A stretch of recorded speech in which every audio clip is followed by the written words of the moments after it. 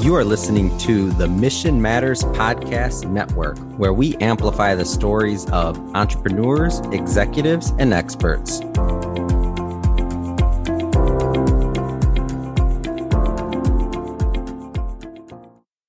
Hey y'all! We are so fortunate today to have global thought leader and my friend Tucker Stein with us for this episode of The Optimized Mind. Tucker is a brand architect, leadership coach. He believes in the power of human connection, radical authenticity, and social impact through speaking, storytelling, and thought leadership initiatives.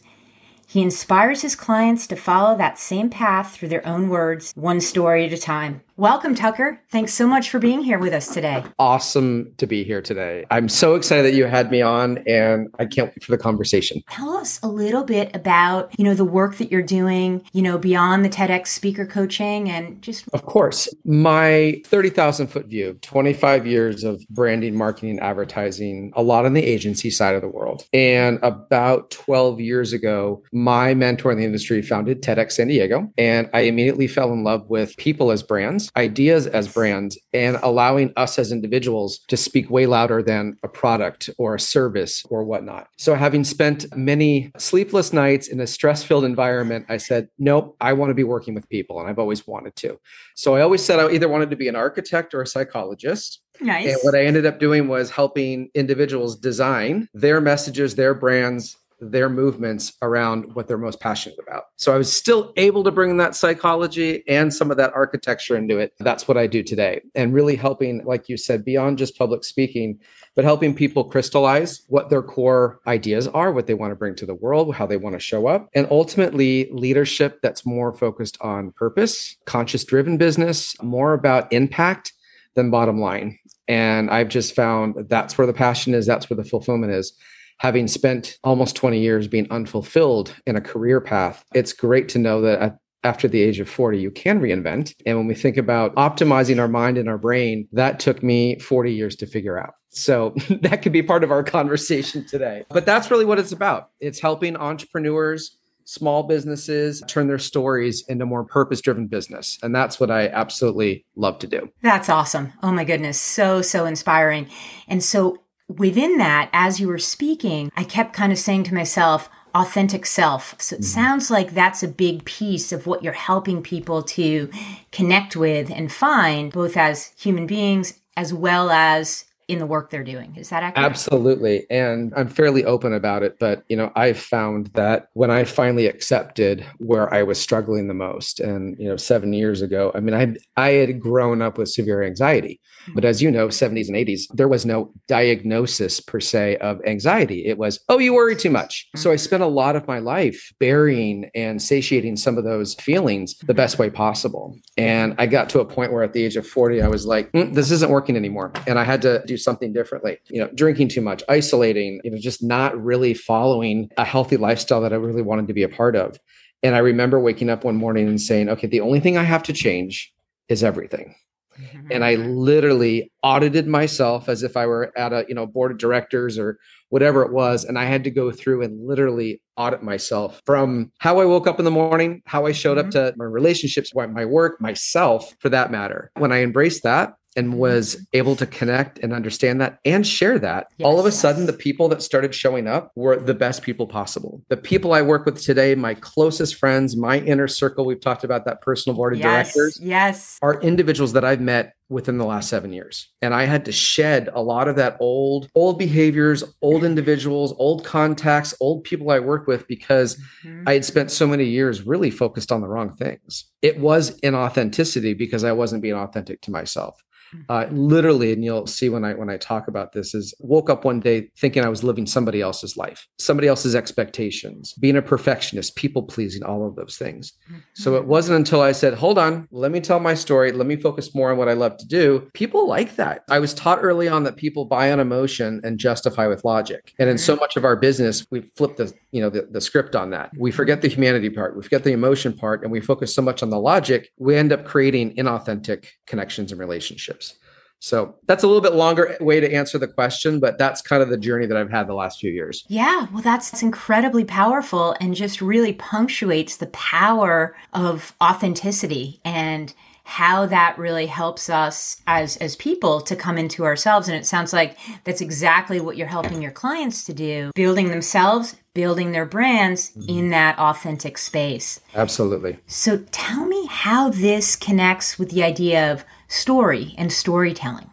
So I'll go back to a little bit about what I just said specifically on this concept of connection through authenticity or the power of story. And the reason why I say the word story is stories allow us to create connection, relatability, and most importantly, trust.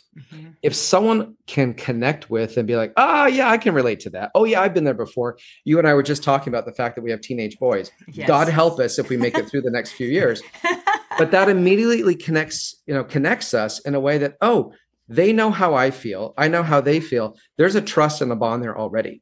We'll get to business later, but let's get to know each other first. And I think that's where it's become more powerful. And this is not about airing your dirty laundry and all the skeletons in the closet. It's using anecdotal information or life experiences that have helped shape who you are as individuals.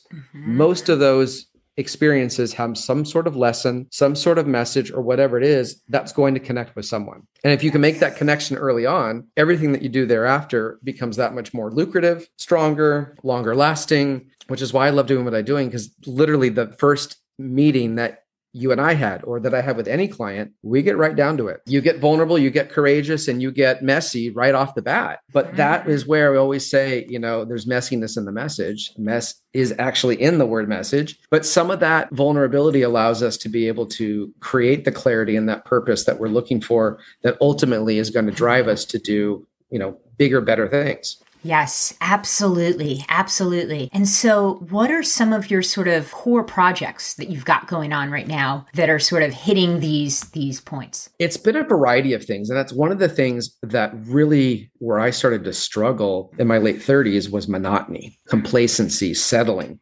Yes. So it was the same thing every single day. We've talked about this too, where it's like, I see the same people, whatever it is, and there's no excitement. So I decided, even though it was scary as hell to do that entrepreneurial thing. Yeah. What's great is you get to show up differently and you get to kind of pick and choose where you think you need to fit in. I shouldn't say fit in. That's the wrong. I say where you belong, right? Yeah. Fitting in is having to change who you are to fit in. Belonging is not having to change a thing and feeling like you are belonging to a place. I always have to remember that. Great distinction. So I stumbled upon a little bit of this public speaking and this coaching, and it's just opened up, especially the TEDx stage, talking with people that are experts in their field. So you get introduced to, the porn addicted rabbi, the neuroscientist, the brain surgeon, the intermittent fasting woman, the student who all they want to do is change the world through, transforming education. You get to hear all of the powerful things that people are passionate about. That's where my brain starts to, activate. And you and I talked about that those years when I was really anxious, I was completely disconnected, dissociated from everything. My brain became what I call obese, the obese brain. It was loaded with stuff, but it wasn't doing anything. And bigger did not mean better in that sense. Right. The moment I transformed almost had to rewire everything is when I started to lose that mental weight that was really kind of weighing me down. So there's that idea around public speaking and coaching. I had the privilege a few years back before COVID, being a part of a prison work where I actually got to go inside prisons and literally helped storytelling with inmates who are never going to see the light of the day outside walls ever again, using storytelling to resolve conflict. Teaching entrepreneurship with inside prison. How do you create businesses? Most inmates only make 75 cents a day. There's not much going on. So that was really powerful. And then most recently, and a lot of it's the networking and surrounding yourself with great people. What was really cool, I got connected to an 82-year-old man who simply wanted to talk about a TEDx talk or a keynote speech that he was giving. And it's all about, why do we wait until somebody dies to tell them how much we feel about them or how much they've impacted our lives? The idea was the power of the living tribute. Why do we wait? They're never going to hear it. So why do we do this? Right. So we turned it into a movement. And now we're working with over 250,000 students across the US. How do we bring gratitude into the schools, changing our behaviors, changing the way we look at how we connect with one another. And the whole campaign is say it now. Why do we wait until someone's dead to tell them how we feel? So things like that. I mean, I never would have thought taking gratitude and turning it into a movement with an 82-year-old man was just, foreign, right? Yeah. But that is amazing. It's that cool, is so powerful. Yeah. So those amazing. Are the kinds of projects that, again, if you find yourself kind of stuck, start talking to people. Ask what you want to do. Don't be afraid to say, hey, I want to do this. How do you think I can get there? I played way too small for way too many years. And that allowed me to play big and gain that confidence to be able to do things that were super passionate. That is very, very cool. How powerful, Tucker. And so really within that message, all of what you just said is that power of human connection, that power of human experience, and sort of expanding on that as you're doing in all of these projects, in all of this work. But I'm so struck. The project that you're working on with the 82-year-old guy and how impactful, right? Yeah. And then bringing so much sort of human connection to the guys and the folks within the prison walls. That's really, really powerful. Giving so much within the context of your work is something that I'm struck by, for sure. I've learned over the last decade that in order to keep what we have to start giving things away. And it's, whether it's knowledge or service or material things or whatever it is, in order to have what we have to be able to share it. So it can come in the form of many different things, which is why, I love doing what I do. Absolutely. That is so cool. Absolutely. The power of giving back it cannot be understated, for sure. Got it. So tell me a little bit more about, how you've kind of managed through sort of become this powerful entrepreneur in a sense. Because there are challenges along the way as an entrepreneur, right? How do you manage that? Oh, the challenges are so small, Kate. If you know me behind the scenes, I was not a risk taker. I was financially very insecure, always worried about finances, always worried about failure. And it really took me out. It was tough to kind of overcome that. Back in, I think I was newly married, probably around 2004, right before the birth of our son, I did a personality test with a kind of a business coach advisor. And this guy told me almost 20 years ago that I would run my own business at some point in my life. And I was like, I don't have the chutzpah. I don't have that courage. I don't have that. I want the security of being that W-2 employee and getting the paycheck and having that security of things. I knew I wasn't going to work on commission, and I knew I didn't want to be an entrepreneur because that scared me. Right. But then I saw the detrimental effects of what staying in the wrong place can do just because you think it's safe and secure. And at the end of the day, that sense of security was totally false. And I ended up making myself even more insecure and unsafe by sticking with what I had. Part of it's just that leap of faith. It's literally saying, okay, if you're going to do it, do it. If you're going to do it, share it. Tell people what you're doing. I'll never forget that day that I started the new business. And my dad, of all people, goes, well, who are you working with? And I said, I don't know. I said, well, have you told anyone yet? And I went, oh, nobody knew that I was even out there doing something different. So that's the part of getting out there and sharing and connecting. That goes back to that storytelling and getting in front of people. And it wasn't until that I realized, okay, maybe I'm better at doing this. My gifts have been underutilized for decades. How do I find that zone of genius? How do I find those gifts? And how do I use them to find more purpose? I say the way you there's an equation or there's a Venn diagram that I use that purpose is in the center, and it's mission, career, calling, and passion. And if all four of those can find some sort of touch point, then you found some purpose. And I had that career thing. This is what I know. I graduated school. This is all the other things totally missing, and it becomes lopsided, and the ecosystem that's going on in your nervous system is not working. So yeah, it was not easy. I mean, I've definitely had some trips and falls, but I talk about the trips and falls. I always say failure is an option now. And when I fail, it happened yesterday. I had a perceived failure and I learned from it. And so instead of being fearful around it, I actually use it as fuel. And that's such an important point, right? Because that's a point that we, want to teach our kids, right? This idea that it's okay to fail, or, we can also frame it as not succeeding the first time and having to kind of approach something from a different angle, or, look at sort of something else to do, what have you, but really that different angle. And so that's such an important point that you make. We don't teach emotional intelligence.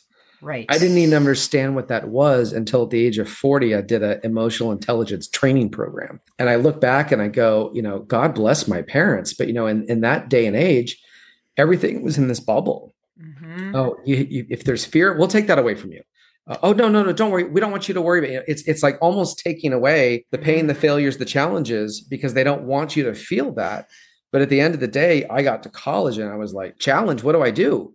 You're not given the opportunity to fail and learn. Yeah. It can be very, very hard later on in life. So as you know, and we're raising teenagers right now, I've got a boy and a girl, we're wide open books on this stuff. The conversations we have with our kids, I never in a million years would have had that conversation with my parents. And it wasn't because we had a bad relationship. It's just that was the generational way in which we were raised, that we don't talk so much about the emotions and all of that kind of stuff.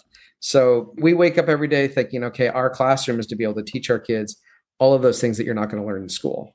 Absolutely. Such an important point. And that's one thing that, when I'm out there doing sort of parenting work or work on resilience or, with kids, that sort of thing, that transparency that we can share with our children as parents is so powerful and really does help in terms of that social emotional intelligence piece and building those skills over time. So thank you for mentioning that, because it's vital, right? Well, as parents, we always say that if we admit failure or show failure, that our kids are going to think of us differently. They are going to think of us differently. They're going to admire you more. Exactly. That's what I mean. Think of us differently in a good way.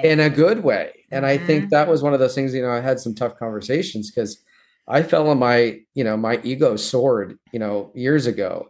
And my kids had to watch me go through that. I never call it a midlife crisis. I call it a midlife awakening. I mean, that is, that's when my awakening happened, because I wasn't going to call it a crisis, because if anything, that failure was my greatest success story. And now I always say that my comeback is my greatest give back. And that's kind of my mantra that I show up to every day. I absolutely love that. And speaking of that, you just contributed to a book, right? I did. That was the title of your chapter. Is that right? It was. Yeah. It was. Awesome. I had an opportunity to be on a podcast recently, and with a gentleman, his name's Payman Lorenzo, and his whole podcast is around leadership, leaders with the heart. And we just started talking, and he goes, well, I'm doing this book with 12 other authors, and we're looking for somebody else. And I said, sign me up. I've always wanted to be a published author. I've always wanted to be able to say, okay, now it's really out there. I'm not just talking about it. Yeah. It's in print, so it's there. Mm-hmm. But it was a great exercise, being able to kind of put it all out there. And you talk about vulnerability and a little bit of, courage on the side, and just being able to connect with people differently. It was very cathartic. It was very liberating. And that's also one of those proud moments, those little bucket list things that sometimes you think, oh, I'll never get to that. I'll never have an opportunity to do that. And again, following some of this more purpose, passion-filled work, all of a sudden, instead of seeking things, they seek you. And that is, the same way that we're here today, right? Yes. We've stayed in touch. We've stayed connected. We help each other in all sorts of things. Absolutely. And that keeps that stuff going way outside of where we initially, met and the scope of what, we were working on together. And those are the kinds of relationships, working with clients. Once that scope of work is done, most of my clients, I end up, staying incredibly close with, which is great. I love it. Just really reinforcing the power of human connection, the power of human experience. I absolutely love that. What else can you sort of share with us from the lens of an entrepreneur who sort of went through this awakening, shifted gears, has built something so powerful, which contributes so much? What tips, what can you share with us on sort of, how to make that happen in our own lives? Well, I think if I go back, I always equated, and again, this is probably our upbringing, but entrepreneur, again, was more of a more recent phenomenon in terms of business, more like, 80s, 90s. Sure. But that vision of an entrepreneur is always like greedy, money hungry. They want it all to themselves, whatever it is. They want status and this and that. Right. I never wanted to be associated with that whatsoever. So what I always coach clients with specifically is only become an entrepreneur because you want to be able to create impact. Mm-hmm. If you're doing it for bottom line, if you're doing it for the money, it's not the glamorous, sexy thing that you see in movies. You're not driving the Ferraris and this and then that. It is a lot of work. A lot of ups and downs, a lot of ebb and flow. But what's kept it alive for me specifically is I know I can wake up every day and I still love what I do. The moment you stop loving it, it's time to make a change. On top of that, surround yourself with people who want to see you succeed. That was the situation I had with yesterday. Somebody who definitely was riding the ego train and did not see that kind of moral or integrous alignment. And that's a big thing. You got to surround yourself with the right people. It's not all about the investors and getting the funding and this and that. Entrepreneurship can be a super small, tiny little business. It's only because it doesn't fit the mold of corporate America. There isn't another company that's doing that. And that's what I also see too, is if you can do it outside the confines of typical corporate business, you're probably going to have a lot more autonomy, freedom, control, creativity, innovation, all of those things, because you're not put in that box. But you have to do it for the right reasons. And you can start with nothing. You don't need $1 million in the bank from your series A, B, C, D, phase one, whatever it is. You can start with nothing as long as you're in it for the right reasons and surround yourself with the right people. And you're serving people the way that they understand why you do it, not how you do it. And that's super important. Absolutely. That is such a great point. And again, I know I sound like a broken record, but coming back to reinforcing the power of human connection, the power of human experience, and bringing all of those things together in an authentic way. I think it's so awesome. Yeah. So awesome. So I'm curious, as we're sitting here talking, if you can kind of talk a little bit about, I don't know, some of your hobbies, passions outside of work. Who is the real Tucker Stein? Not that you haven't shared the real Tucker Stein with us, but who? Yeah. Well, we joked, recently that it's the tired, stressed out dad that's trying to get his son into college. That's just one element, but we love every moment of it, right? Absolutely. Yes, we do. So yeah, dad, married we're going on 23 years. And happy anniversary, by the way. I know you just celebrated the big 2-5. Thank you so much. 2 teenagers, a girl and a boy. We live in San Diego, so we are definitely the avid outdoor family. Although as soon as it drops below, 60 degrees, we put our parkas on. We think the world's coming to an end. But we're very much by the ocean. So I'm a little jealous of that. A little jealous. Yep. Mm-hmm. You're close, just a little bit different kind of a thing. I mean, right, you different, down into the Sound. You're right there. A different ocean, but still, yes, it's all good. Kind of climate. But we took up stand-up paddleboarding, which is so much fun. I love hiking. We've got the Eastern Sierras here in California, so we get away into the mountains. We love being by the beach. Avid sports for kids. So I'm the soccer dad. My wife is the soccer mom, but we are in tow with soccer balls and, SUVs every single weekend. And we're also big movie buffs. Weekend for us is a new thriller, a new horror movie, or something that gets us to feel, scared, afraid, and gets our heart racing. We're pretty low key though. You get closer to 50 and all of a sudden life changes. just a little bit. It's okay to be taking a nap or lying on the couch but yeah, we're having fun, and I'm the quintessential, just love to be around family and keeping it simple. I absolutely love it. I have to tell you that I can relate to a lot of that, a lot of what you just said. And, as a teenage dad, I'm a mom of 2 teenagers, and that is a huge, huge piece that keeps us on our toes, right? Yes. And on our toes and lots of sleepless nights. Yes. And there is no one size fits all, but we're making it happen. It's an evolving process, process. Oh my goodness. So anything else that you want to kind of leave us with in terms of, folks kind of working towards their potential, working towards their art, discovering their authentic selves, building a successful business? Anything that we've kind of missed? I feel like you've provided so much wisdom and so many helpful insights for us here in this discussion. We covered a lot today. Yes. I'm actually really excited. You asked some very good questions. And I think for me, one of my favorite messages to give is at any age we can reinvent. And we also think that sometimes entrepreneurship is for a certain type of person. I believe it's for the type of person that has a passion so big that it cannot be bottled up in a corporate working environment. It needs to be shared. And I think it can be for everyone if you've got the resources, the time, the positivity, the drive, and also wanting that balance of freedom, work-life balance. Entrepreneurship does not have to be 24-hour days, 8 days a week. There can be balance. And that goes back to finding ways to create self-care, some self-love, rest, ask for help. The number one thing as a middle-aged man, yes, that we do not know how to do. And I know a lot of men can relate to this, is we do not ask for help. And it's something that I struggled with for many years. I would not be where I'm at today, the happiness level, without asking for help, being able to admit that I needed, and then not just, some big help. emotional help, financial help, finding the right resources that, again, are going to see you, lift you up rather than try and push you down. But I do wholeheartedly believe that too many of people in this world waste their time on things that aren't making them happy. Real quick, Mental Health America puts out the mental well-being of the workplace every year. And it's a big research report. And the numbers came out of 2020. 65% of all Americans are looking for a job. A new job. Ooh. Only 20 to 21% actually find purpose and fulfillment in what they do. Those numbers are dangerous. And I think part of the problem is we've got the equation flipped here. We need 80% people to be, if not more, empowered and happy and, fulfilled in what they do. So and I always say, if you're not fulfilled and, it doesn't matter, take a break, try something new. Responsibly, obviously. Of course. But that goes back to surrounding yourself with the right people, the right resources to make it happen. Because I've seen it ugly and I've seen it very bright.